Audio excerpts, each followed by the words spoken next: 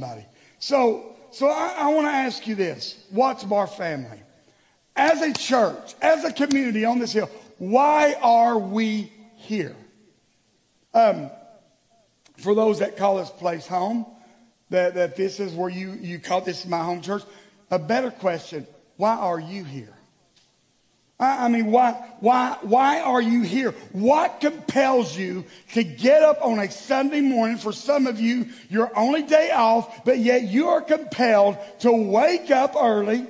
Well, you're at 11 a.m. To wake up kind of early. Fight with your kids to get them ready. And then throw them in a van, a car, or whatever, and get them here. Why are you here? Why, as we kick this off, what makes us compelled to be here? Are we here just as a church? Are we here as a church just to do church a little different from everybody else? Is that why we're here? Are we here because, hey, the music's good and, man, the preaching is exceptional? I mean, is that why we're... Nobody's fair to say no there. Come on now. Simone. I say Simone. I feel like we were watching something. They kept saying Shimon. Wasn't come on, it's Shimon. Are we here because for an hour and a half somebody's going to watch your kids for free? Come on. Are we here just because, well, today it was convenient for me? It wasn't really an inconvenience for me, so I didn't have anything better going on, so that's why I'm here. In the South, are we here because, well, it's just what we do. It's our tradition. I was raised going to church. It's just what I do, Kelly. So why are we here? Well, I mean, it's a good question. Why are we here in Decatur, Tennessee, on a hill, sitting right off of State Highway 68? Why did 38 years ago God speak to Kenneth and Connie Goins and say, hey, I got an idea. I got a great place for a church. It's in the middle of nowhere. Because we're here more for any of those other reasons. We're here for a purpose. We're here for a reason. We're here because God has a place. Here's the thing. We're here more than just to take up a seat on Sunday mornings. I'm talking to people that call this home. Now, if you're a visitor, just enjoy this right now. I'll come to you here in a minute. But I mean, we're here. We're here more than just tradition. We're here more than just to give other people options of where they can go to church. Can I tell you this community, this area doesn't need another church. They need a hospital. They need a place broken people can go to. They need a place they can walk in the doors and feel accepted, no matter what they look like. No matter where they've been, no matter what, that's what they need, a place that represents Jesus well in this community. I listened to the message a couple of weeks ago. I came home telling Denise, and I think I even told the staff, it was called Represent Christ. And he said, it feels like what we've been called to do is represent Christ. Because right now the world has had such a bad representation of who Christ is and his church. We need to represent them to who Jesus really is.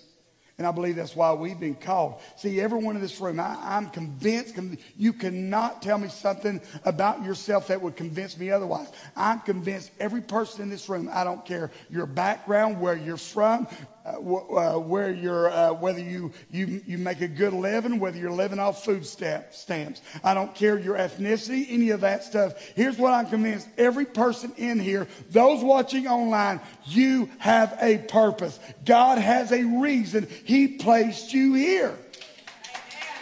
Every one of you. Well, Kelly, no. I'm not sure about that. I don't sing very well. I don't play any instruments. I don't speak good in public. I don't like kids, not even my own. I don't even like changing my own baby's dirty diaper, and you want me to volunteer for this? If God has something for me to do, I wish he'd tell me what it is. Anybody ever said that? Come on. If God has let's be honest. If God has a purpose for my life, if there's a calling, if there's a ministry for my life, I wish God would just tell me plainly what it is. Anybody? Yeah. The rest of you, I'm assuming you already know what that calling is and that you're walking it out. But the good news for those that have ever said that, I'm going to tell you what it is today. From the Word. This is not Kelly's opinion. This is what the Apostle Paul, arguably the greatest church planter ever, wrote a third of the New Testament. This is what he says. And we're going to be in 2 Corinthians chapter 5 today. This will open up with a very familiar verse, especially for those that have been in church. And then it's going to dive into what our purpose, what our ministry, everyone in here is called to do if you're a follower of Jesus. Therefore, if anyone is in Christ, the new creation has come, the old is gone, and the new is here. Are you ready for your purpose to be revealed?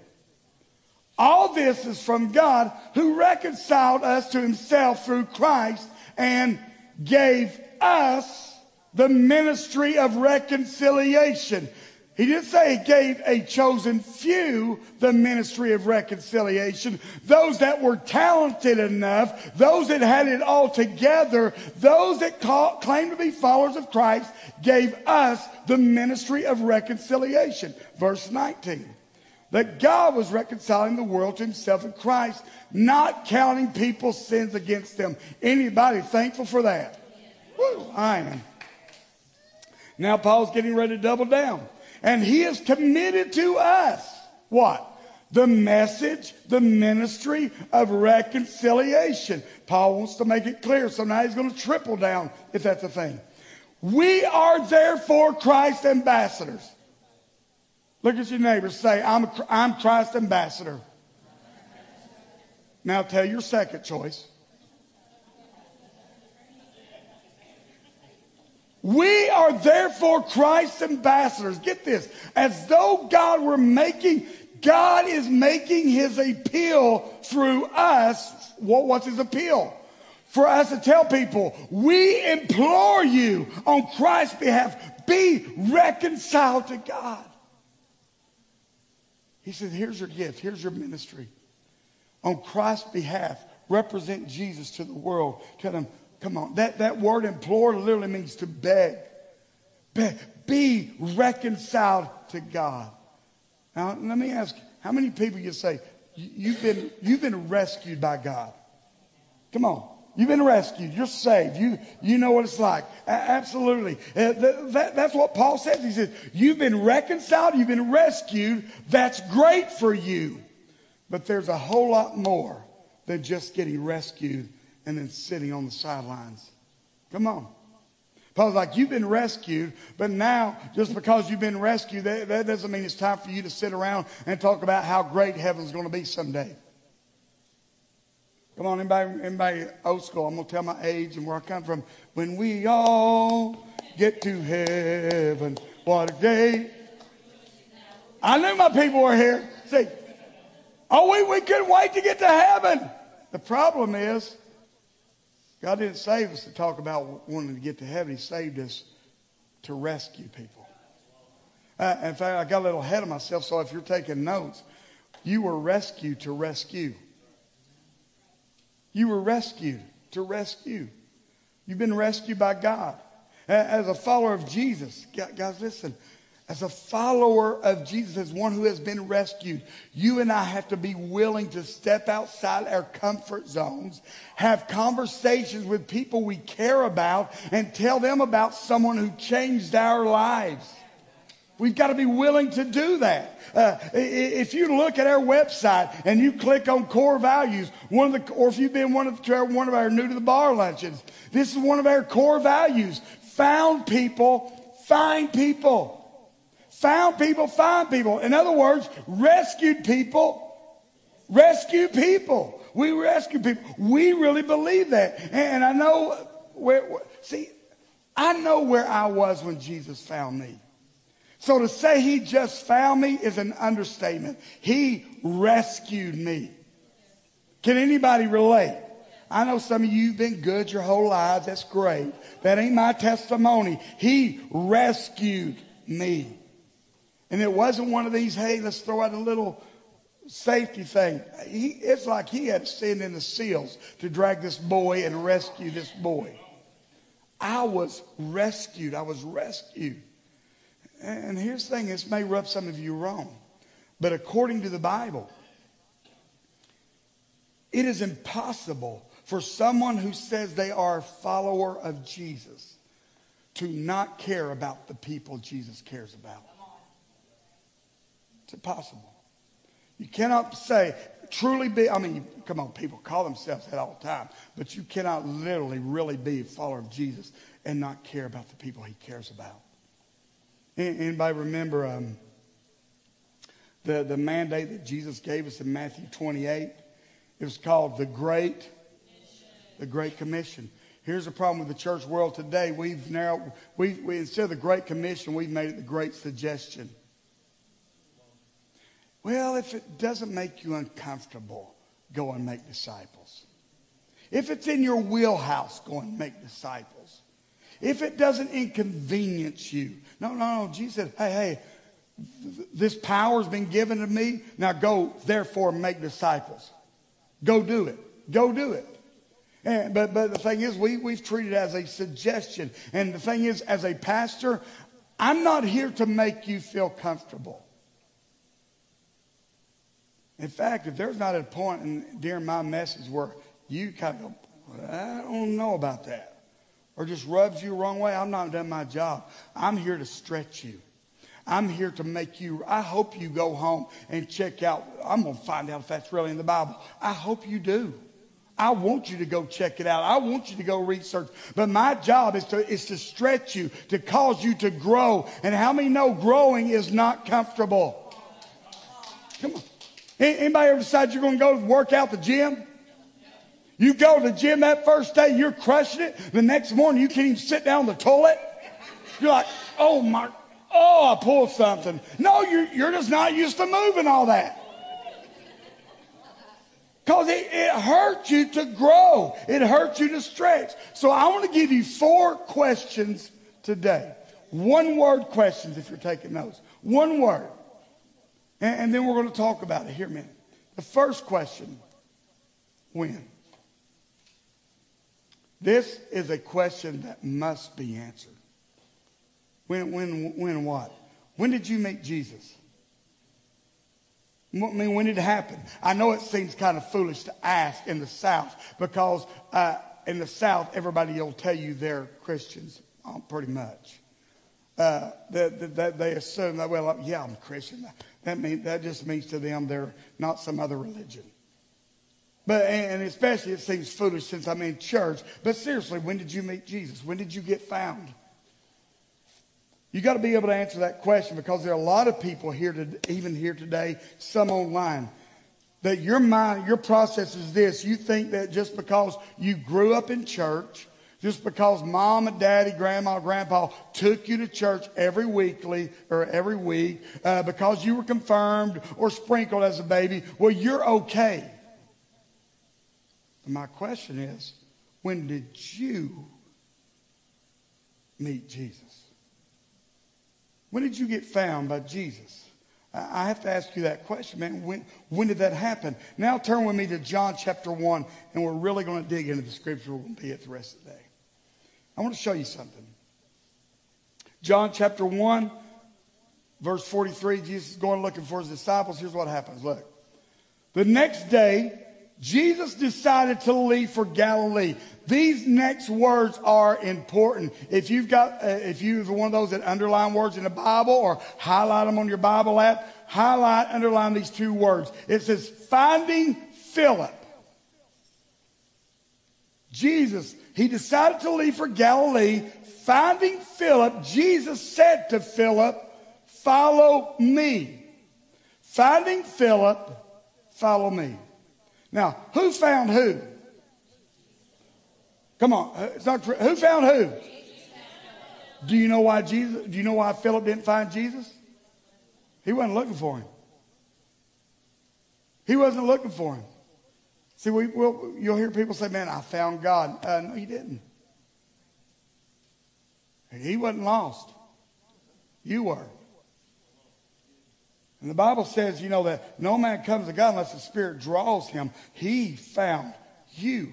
he found you. See, the thing about us, before our encounter with Jesus, I was dead, I was lost, and I was blind. Come on, anybody relate? I had an encounter with Jesus. Now I've been found, and I'm alive, and I can see. That was an encounter. But it's not because I found him. It was because he found me. He found me. Anybody ever have to tell you you were lost when you were out there in the world? I mean, they didn't mean. I mean, I was actually kind of proud of my hell-raisingness. That's a word. You got to tell me I was lost. I knew I was lost. I knew. Listen, I know who I'm speaking to, so I'm convinced some of you got an early start on being lost. Some of you are like in 5th grade. Other kids are over here doing crafts, and you're over in the corner snorting Elmer's glue. You're over here, oh, Barbie, what you got on there, Barbie? See, some of y'all didn't take you. It didn't take you, but nobody had to tell you you were bad, right? Nobody had to tell you were lost. Nobody had to tell me I was lost. And the problem with growing up in the South is this, though, those that went to church. A lot of people grew up in church, but they never made the switch from being in church to being in Christ. And they assumed they were the same thing. But there is a huge difference from being in church and being in Christ. You ever ask someone, hey, are you a Christian? And they kind of give you an answer like, I think I am. You ever had that? You know, here's what's funny about that. I never ask a single person, hey, are you single? And they go, I think I am. I'm pretty sure. I think I am. I never ask a married couple, hey, how long y'all been married? We've always been married. I can tell you, I got married April 27th, 1991. I made this woman the happiest woman in the world on that day.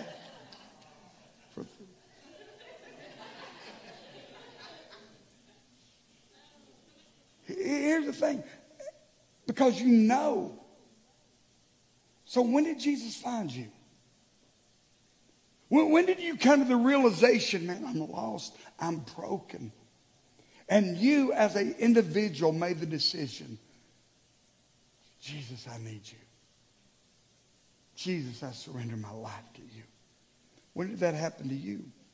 You've got to know when it happened. Here's what I'm getting at. If you tell me, well, Kelly, I got saved when I was 10 years old, and here you are 30, 40, 50 years later, and there's not a lot changed in you, in your life. You still got the same sorry attitude. You're still a jerk to your wife or your husband. Nothing's changed. I question the validity of you meeting Jesus. Because things should change in your walk. And let me show you why I mean that. Because I'm telling you, there's a lot of people, they'll tell me they've been saved for 30 years. And I'm like, man, I liked you better before you were a Christian. Because you're just a jerk. Come on. Be honest. I know it's church, and we're supposed to not exactly tell all the truth. Put our mask on. We were putting masks on long before COVID.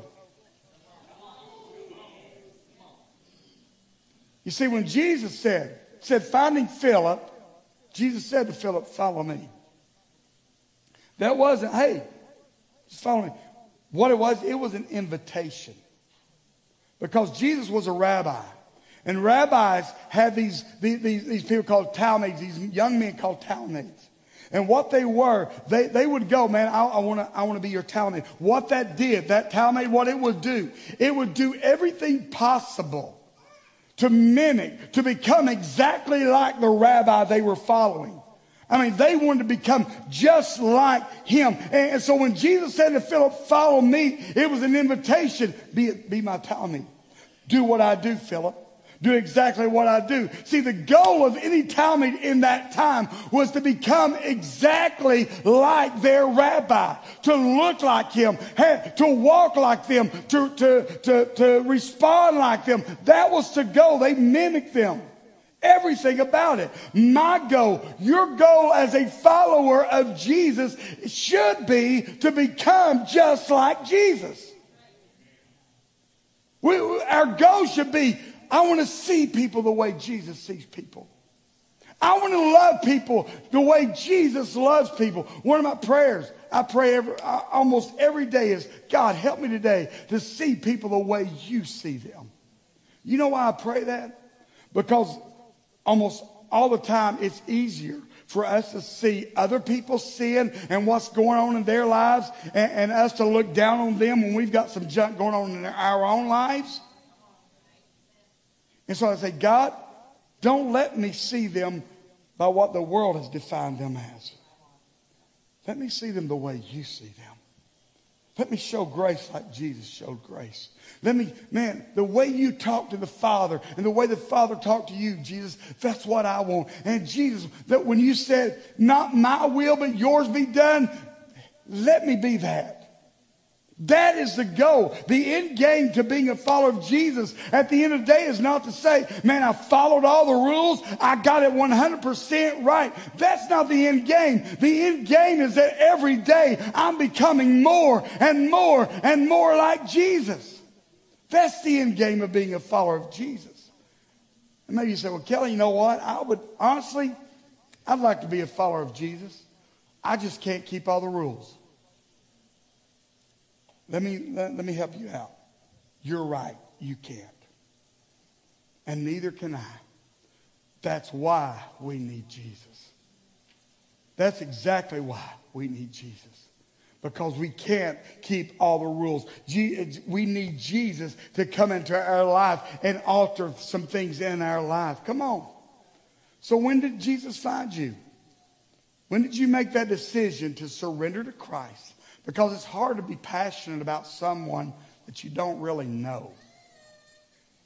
The second question. What? Or more lengthy, what consumes you? What consumes you? I remember when we were living down in Swanee, the Atlanta area, and I was going to the gym down there, and because of my work schedule, I had to go really early in the morning. And I used to not be an early morning person at all. I think me and Denise have flipped roles now. I'm that early morning person. But back then, man, I would go and I was just dragging. So I asked, hey, you need to get some pre-workout. I got on the internet, Googled, found, Jacked. I ordered this stuff called Jacked. What could be better than Jacked? So I got this stuff. It came in. I'm going to go to work to the gym the next morning. I get up. I'm reading it. If you're not used to a supplement like this, take only half a scoop. Please. I'm a man. I ain't taking half of nothing.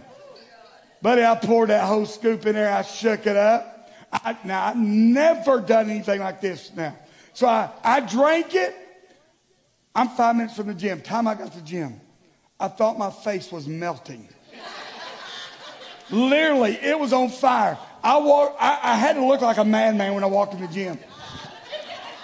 I don't know who was there. I don't even know if anybody was there. I walked in. It didn't matter. You've never done this much weight. Put it on there. Let's just hit it. What happened? This stuff consumed me. I wasn't worried about what anybody else thought about me at the time. I wasn't worried about, it consumed me. And as followers of Jesus, we should be so consumed with Jesus, we don't even notice what other people are thinking. Because we're consumed with what Jesus is consumed with. Well, what's Jesus consumed with, Kelly? Jesus was consumed with people who are far from God. And that's us. Man, we need to get we need to get to that place where we are consumed with those. My heart, man, it needs to break for those people that need to be rescued by God. Do you remember what Jesus said? Jesus said this, I didn't come for the healthy. I came for the sick. Jesus said, these are the ones I came for. And he says, finding Philip, Jesus said, follow me. Philip begins to follow him. I want you to notice what happens next in the story, verse 44. Philip, like Andrew and Peter, was from the town of Bethsaida. Philip found Nathanael. Jesus found Philip. Philip goes and finds his good friend Nathanael. And he's so excited. He says, we have found the one Moses wrote about in the law, about whom the prophets also wrote, Jesus of Nazareth, the son of Joseph. What was the first thing that Philip did after being found by Jesus? What? He goes and finds somebody else. He goes and finds somebody else. Jesus found Philip. Philip found Nathanael. As we approach this Centuries Weekend and Easter, who do you know that needs to be found with Jesus? Because we all know somebody. Co-worker, friend from school, family member, neighbor, waiter at the restaurant you frequent, that cashier at the gas station that you go into every morning on your way into work. We all know someone that doesn't know what a relationship with Jesus really looks like. And though they may not say it openly, we talked about this longing and hunger last week. Though they may not say it openly, there is a hunger and a longing for something that truly satisfies, because they're trying everything else and it is leaving them empty. See, here's the truth, guys. I've said this so many times.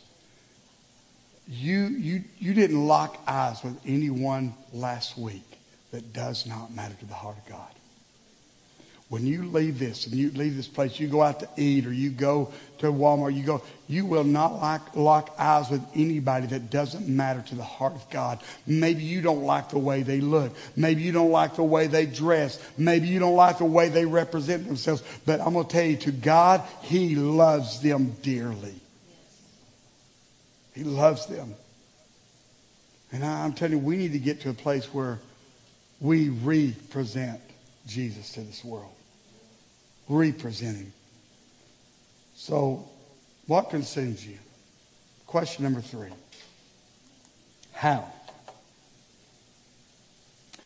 See, when I think about this, I don't think it's a matter of people not really, that you don't want to go out and invite or go out and find someone. I just think the church has done a really poor job at teaching people how to do it. We tell people, hey, go find people. Hey, go do this, go do that. But we don't tell them how to do it. And then because of that, we hear the word evangelism, and what comes to your mind? The guy on the corner holding a sign, everybody's going to hell. Pretty much that's what they're saying. I'll never forget, Denise and I went to a concert in Atlanta a few years back to see U2. And we're walking into this stadium. Guy out there on the corner holding up a sign. Bono is the Antichrist. The thing is, that they don't know, because they don't like the way Bono looks. Do they not know that he's a born-again Christian? And they weren't in that stadium filled with 80,000 people. We're in there. And about halfway through the show, Bono stops and leads 80,000 people in Amazing Grace. And so we hear that word evangelism. And it gets so many negative connotations about that. Because, come on, we've seen the sign, God hates fags. Come on, we've seen the signs. And I'm like, well, show me where that it says that in the Bible. And we hear that. Can I tell you the best definition of evangelism I've ever heard was from a guy named D.T. Niles. He was a pastor and evangelist out of Sri Lanka. He says, here's what evangelism is. It's one beggar telling another beggar where to find bread. That's evangelism. It's one guy that was hungry, that was desperate, that found the bread, that found the one thing that could satisfy him, and him going telling his friends that are beggars also, hey, I found it. That's what evangelism is. You ever had something? Here's the problem with telling people or inviting people to church. You ever had something great happen to you and, man, it just blows your mind. You're so excited you can't wait to tell your friends. You can't even contain yourself. So then when you get to tell your friends about this exciting thing that happened to you, they're like, that's great. I'm glad it happened to you. And then not only do they're not as excited as you thought they should be, but then they kind of begin to question the validity of what you're telling them. Now, did that really happen? Did you really, come on, did that really happen in that way? Well, let's relate this to inviting people to church. You ever invited someone to church and they shut you down before you even got started? Hey, I'm happy for you. That's great for you, but that just ain't my thing. I'm just not about that. You know, you're not alone, because I know it says that Philip found Nathanael, but Nathanael's response after that, Philip is excited. Nathanael, I found the one. I found the Messiah. I found Jesus of Nazareth. And look what Nathanael's response is. Nazareth? Anything good come from there? I thought I just told you I found the Son of God, the Messiah. Does it really matter where he's from? Come on, we all know Nazareth. Ain't nobody good come out of there. We all know 10 Mile. We all know Shutting Gap. Come on, ain't nothing good come out of there. Harris boys are living proof of that. No. But that was his response.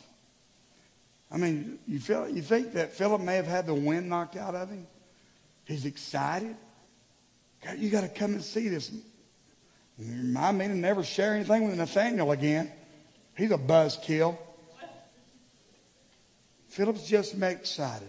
Or just met Jesus. He's excited. He's got a friend that he knows could use a change in his life. He goes, tells him all about Jesus. And instead of Nathanael being excited, Nathanael's like, ain't nothing good come out of that place. Here's the truth, guys, when it comes to inviting people or telling them about Jesus. There has always and will always be skeptics. Always. Do you know the biggest difference maker when you meet up with a skeptic? How you respond to them. Do you remember when Jesus, he had died, he had resurrected, but the disciples didn't really know if they believed that he had resurrected, so they're hiding out for their lives, and then they're locked in a room, and Jesus just appears in the room. Thomas isn't there, though. And so after Jesus leaves, they see Thomas, you're not going to believe it. Jesus showed up. He was there in the flesh. And Thomas is like, I don't buy it, guys. The only way I'll believe it is if I take this finger and stick it in the wounds of Jesus. Skeptic. Well, then Jesus shows up later when Thomas is there. I love it. Jesus didn't get mad at Thomas. He just said, hey, Thomas, come here. Go for it. I want to prove to you, if this is what it takes, go ahead. Go for it. Our response to skeptics will make a difference. Can I tell you, arguing never wins anyone to Christ. I've never told someone, hey, that's just stupid. I want you to think about that. How bad you need Jesus. That's stupid. And then go, you're right. I need Jesus. Thank you for telling me how stupid I was, how ignorant I am. I'm going to come to Jesus. I've never had that happen. But Philip's response to Nathanael is so incredible. Nathanael says, anything good come from there? And Philip says, hey, come and see. I don't have all the answers. Just come and check it out for yourself. Just come and check it out for yourself. See, here's all I'm asking, man. Come and see for yourself. And that's all I'm asking you guys to do over the course of the next 2 weekends. Not to claim you have all the answers, not to claim you have it all together. Just say, hey, come and see for yourself. Come check it out. Because we're giving you the tools to help you step outside of those comfort zones and invite and bring someone that may be skeptical. And we believe, because why are you doing that? Because we believe that if you can get them here, if you can get them to come and see, that an encounter with Jesus will actually happen. And here's the thing. You hand out that flyer, that Centuries, and they start giving you, or you invite them to Easter and they give you some kickback. Don't argue about it. Don't feel the need to defend it. Just say, come and see. You need a ride? I'll pick you up. Hey, I'll take you out to lunch afterwards. Just come and see. See, here's the thing. We want you to invite. We want you to bring people to Centuries. We want you to bring people to Easter over the weekend. I'm out front with that. We want to pack this place up, but can I tell you, it's not so that we can pat ourselves on the back and talking about what great crowds we had. The reason we want you to invite people is because we really believe if you can get them to come and see, that they will see a Jesus that loves them right where they are, and they will have a life change. Philip said, come and see. And look what happened. He comes and sees. And when Jesus saw Nathanael coming, he said, here truly is an Israelite in whom there is no deceit. Now Nathanael's still a skeptic. And look what he says to Jesus. How do you know me? Today's language. You don't know me. You don't know me. Jesus said, hey, yeah, I do. I saw you. Saw you while we were still under the fig tree before Philip even talked to you. She said, understand this, Nathanael. I know everything there is to know about you. I saw you long before Philip even spoke to you. I know about the dark secrets that you keep, that you hope nobody finds out about. I still want you. I still love you. I'm still after you. See, Jesus knows every detail of your life, guys. Every detail. Even the things we hope nobody finds out about, and yet he still chooses us. Look what Nathanael says after that. Remember, Nathanael said, hey, Nazareth, anything good come from Nazareth? He meets Jesus. Jesus tells him all this. Then look. Then Nathanael declared, Rabbi, you are the Son of God. You are the King of Israel. What happened? Over here. Come on, sit in Nazareth. Nothing good comes from Nazareth. A few verses later, you're the Son of God. What happened? Philip stepped outside of his comfort zone long enough to get his friend to come and see for himself. Come see for yourself. See, let me take some of the pressure off you. You and I, we can't change anybody. We can't. Come on. The truth is Jesus didn't die on the cross. He didn't rise again so that we could create some behavior modification program for people that don't know Christ. Jesus came so that he himself could step into their lives and change their lives. We can't change people, but if we can get them in front of Jesus, Jesus can change people. Anybody living proof of that? That you were in front of Jesus and Jesus changed you? Come on now. I get so tired, guys, I'm being honest, of watching Christians argue with non-believers. Watching them on Facebook, watching them in person argue about people they disagree with. Can I tell you, do you know what the biggest issue is for people that don't know Jesus? It's not their political views. It's not their sexuality or how they view sexuality. It's not their stance on marriage. It's not whether they're pro-life or not pro-life. You know the biggest issue, what the biggest issue is for people that don't know Jesus. They don't know Jesus. That's their biggest issue. How is it that we concentrate, focus on everything but the main issue? Man, get them in front of Jesus. Get them in the presence of Jesus. And you know what, Kelly, I've asked them so many times. Or if I ask them, I know they're going to say no. Listen, let them say no for themselves. We've got to have more love, more tenacity than they have excuses of why they can't come. I'm telling you, we got to be like the woman that bugged the judge to death until the judge, I'm going to do something just to get this woman off my back. Listen, if they show up, man, I'm just going to say yes to their invitation because I'm tired of hearing them ask. Get them here. Here's some sad statistics, and I'm closing if I can get Bob to come out.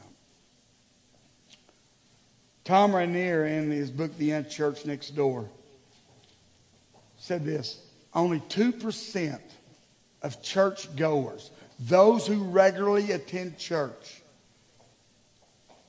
have invited an unchurched person to church.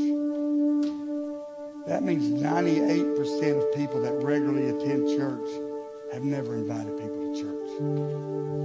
Can I just don't believe that? Well, then ask yourself, when's the last time I really invited someone to church? Not just, hey, man, y'all come check it out. But really invested. Get this. 82% of those that don't regularly attend church say they would attend at least one service if they were invited. 82% of those that don't regularly attend. You know what? Do you know the number one reason someone doesn't visit this church? They've never been invited. Never been invited. So let me ask this question. How many of you came to know Jesus because of someone in your life that you knew or know? Come on, hands up. They invited you to church. They invited you to a Bible study. They invited you just to a youth conference. They did something, and then you showed up, and man, Jesus changed your life. Yeah.